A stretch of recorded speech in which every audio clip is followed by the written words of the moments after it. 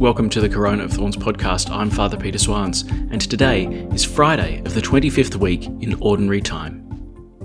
Let's pray. In the name of the Father, and of the Son, and of the Holy Spirit.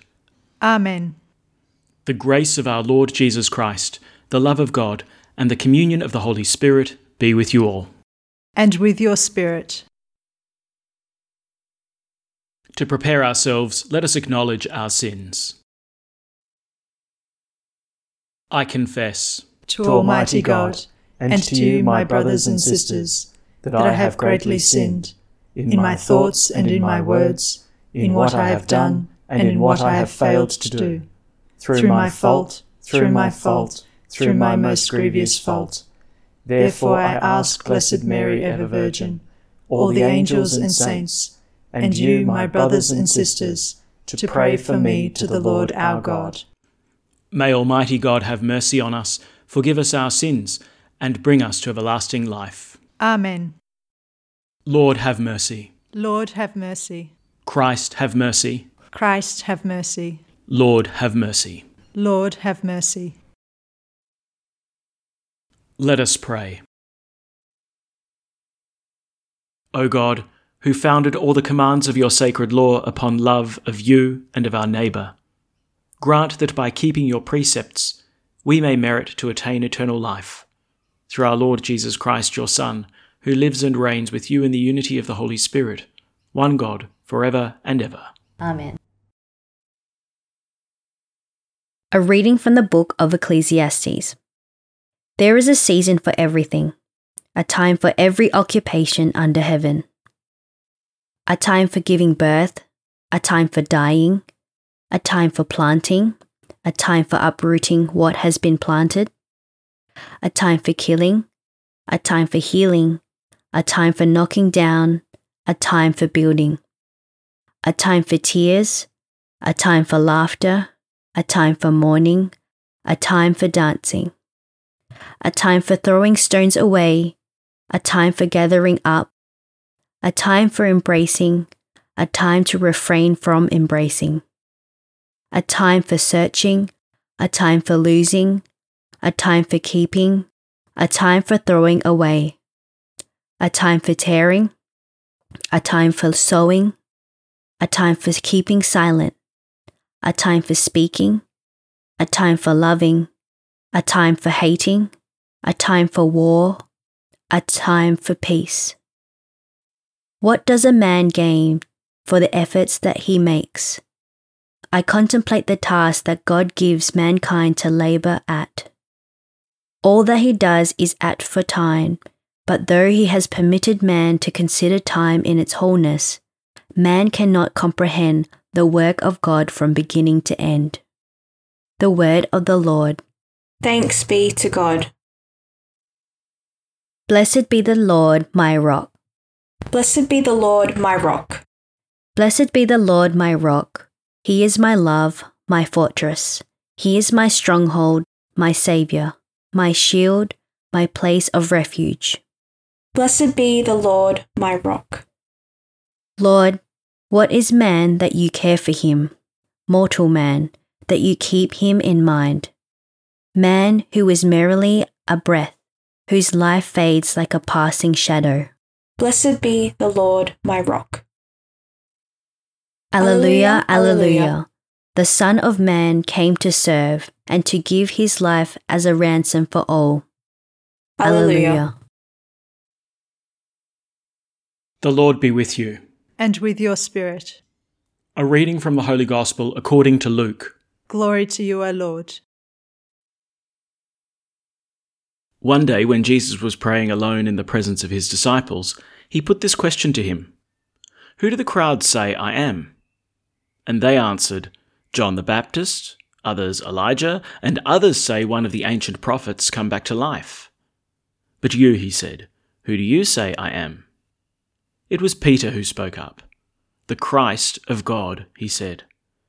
But he gave them strict orders not to tell anyone about this. "The Son of Man," he said, "is destined to suffer grievously, to be rejected by the elders and chief priests and scribes, and to be put to death, and to be raised up on the third day. The Gospel of the Lord. Praise to you, Lord Jesus Christ. Well, Quolleth in the book of Ecclesiastes is up to his old tricks again. He's continuing on with the theme from yesterday, the theme of vanity, of things just not having substance in themselves. Listen to this. There's a season for everything, a time for every occupation under heaven. A time for giving birth, a time for dying, a time for planting, a time for uprooting what's been planted. You know, you hear that there's a time for one thing and then a time for its opposite, and it all just kind of rotates. Now, I think that's something important because in our modern mindset, we have a pretty linear understanding of time. We have kind of running through our veins this idea that time is heading towards a climax, a culmination, that there's a steady rate of growth that makes everything better and better and better. I mean, look at technology, for example.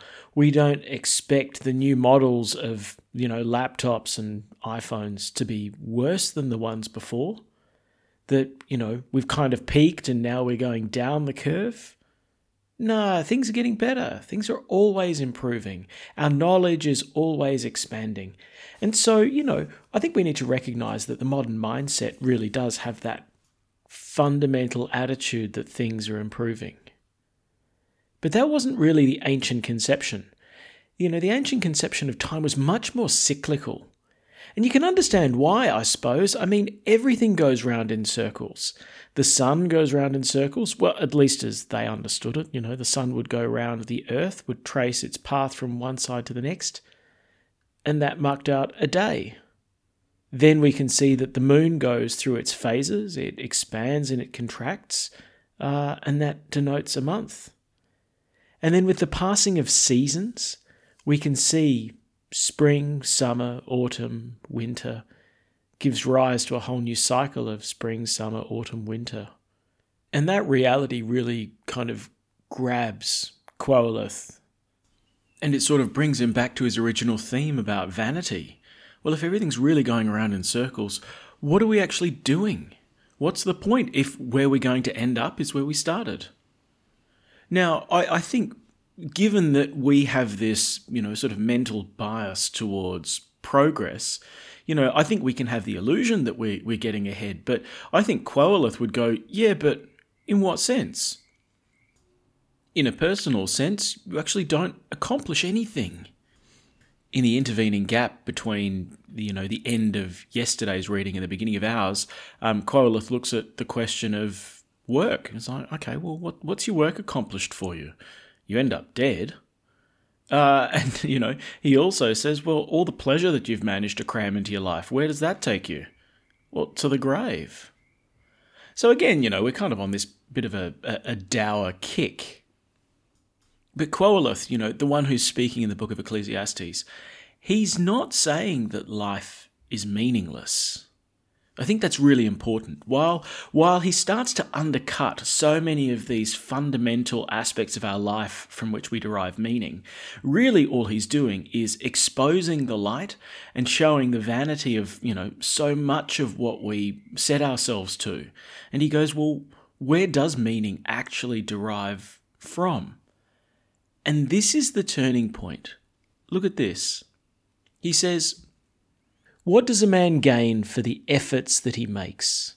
I contemplate the task that God gives mankind to labour at. All that he does is apt for its time, but though he has permitted man to consider time in its wholeness, man cannot comprehend the work of God from beginning to end. All right, let's unpack that a little bit.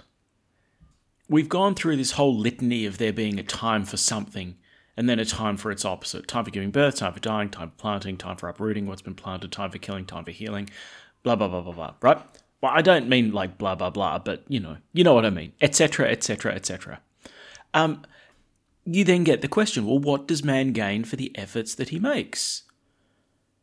And, that harks back to what Quolleth has been saying this whole time. Well, if you die and you have to leave all your money to other people who didn't lift a finger in order to earn it, so, well, what have you gained?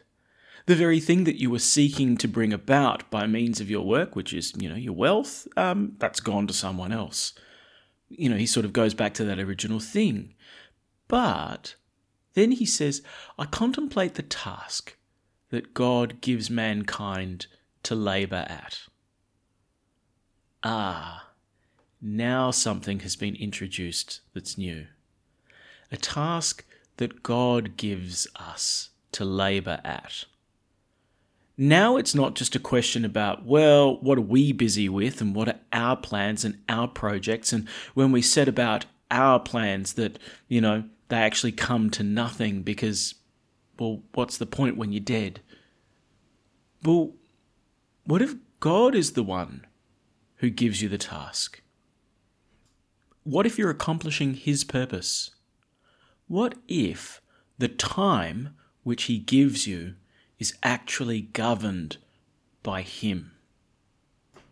That the time for being born and the time for dying, the time for planting and the time for uprooting what has been planted, the time for killing and the time for healing, that all of these are in fact God's time. And so Quolleth gives that next line, all that He does is apt for its time. So what do? We work in the days that God has created. The rotation of the earth around the sun is not simply an expression of repetition and futility, but in fact becomes the space in which we accomplish what God has given us to do. The repeating cycles of the moons which mark out our months, these become important markers that, especially in the Israelite tradition, marked out the liturgical feasts and the worship of God. But then the coming of the seasons, so much of that dictates our work. That, okay, summer, autumn, winter, spring, it repeats, but it also determines when we plant and when we reap and harvest. And it's all in God's hands. And so Quolleth says, all that He does is apt for its time. It's fitting, right? And it's at that point that Quolleth adds something new again. Listen to this.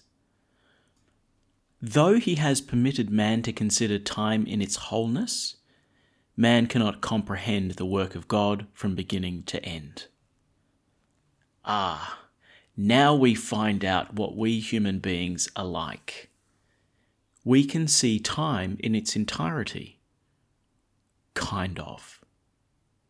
We can look back in the past and see history. We can use our imaginations and look towards the future. And we live in the present. God has permitted man to consider time in its wholeness. A bit like Him, but also unlike Him. Because though we can take a broader perspective on time, we can't comprehend the work of God from beginning to end. And yet we do see past and future. That's not nothing. That we can see a trajectory in history, that things aren't simply on a repeat cycle. We're not just in a tumble dryer going over and over and over again. No. What's being accomplished in the world is God's purpose, God's plan. There's a time for everything under the sun. And while there's this cyclical motion, there is at the same time also progress, that we're moving forward. That, great Julia Gillard line. So here's the beginning of the answer to Quolleth's question. He's looking for what's truly meaningful in life. Here's the beginning of the answer. It's like, okay, well, if you set about your own plans and projects, everything's going to come apart because you're going to die.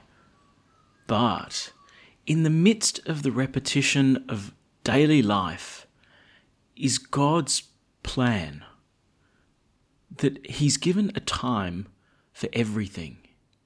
A time for our birth, a time for our death. He's given a time for us to accomplish His work and His plan. And here's the bit, we need to be humble. Man cannot comprehend the work of God from beginning to end. But we can trust and we can know that God is actually accomplishing something in the world. and working with me in order to accomplish it, then there comes the source of the meaning of my life. Now, let's try and translate this wisdom into language that Jesus might use. How about this? Our Father, who art in heaven, hallowed be thy name. Thy kingdom come. Thy will be done on earth as it is in heaven. At the Saviour's command, and formed by divine teaching, we dare to say, Our Father, who art in heaven, hallowed be thy name. Thy kingdom come, thy will be done on earth as it is in heaven. Give us this day our daily bread, and forgive us our trespasses, as we forgive those who trespass against us. And lead us not into temptation, but deliver us from evil. Deliver us, Lord, we pray, from every evil. Graciously grant peace in our days, that by the help of your mercy we may be always free from sin and safe from all distress, as we await the blessed hope and the coming of our Saviour, Jesus Christ. For the kingdom, the power, and the glory are yours, now and forever. Let us welcome Christ into our hearts with an act of spiritual communion. My Jesus, I believe that you are present in the most holy sacrament. I love you above all things, and I desire to receive you into my soul. Since I cannot, at this moment, receive you sacramentally, come at least spiritually into my heart. I embrace you as if you were already there, and unite myself wholly to you. Never permit me to be separated from you.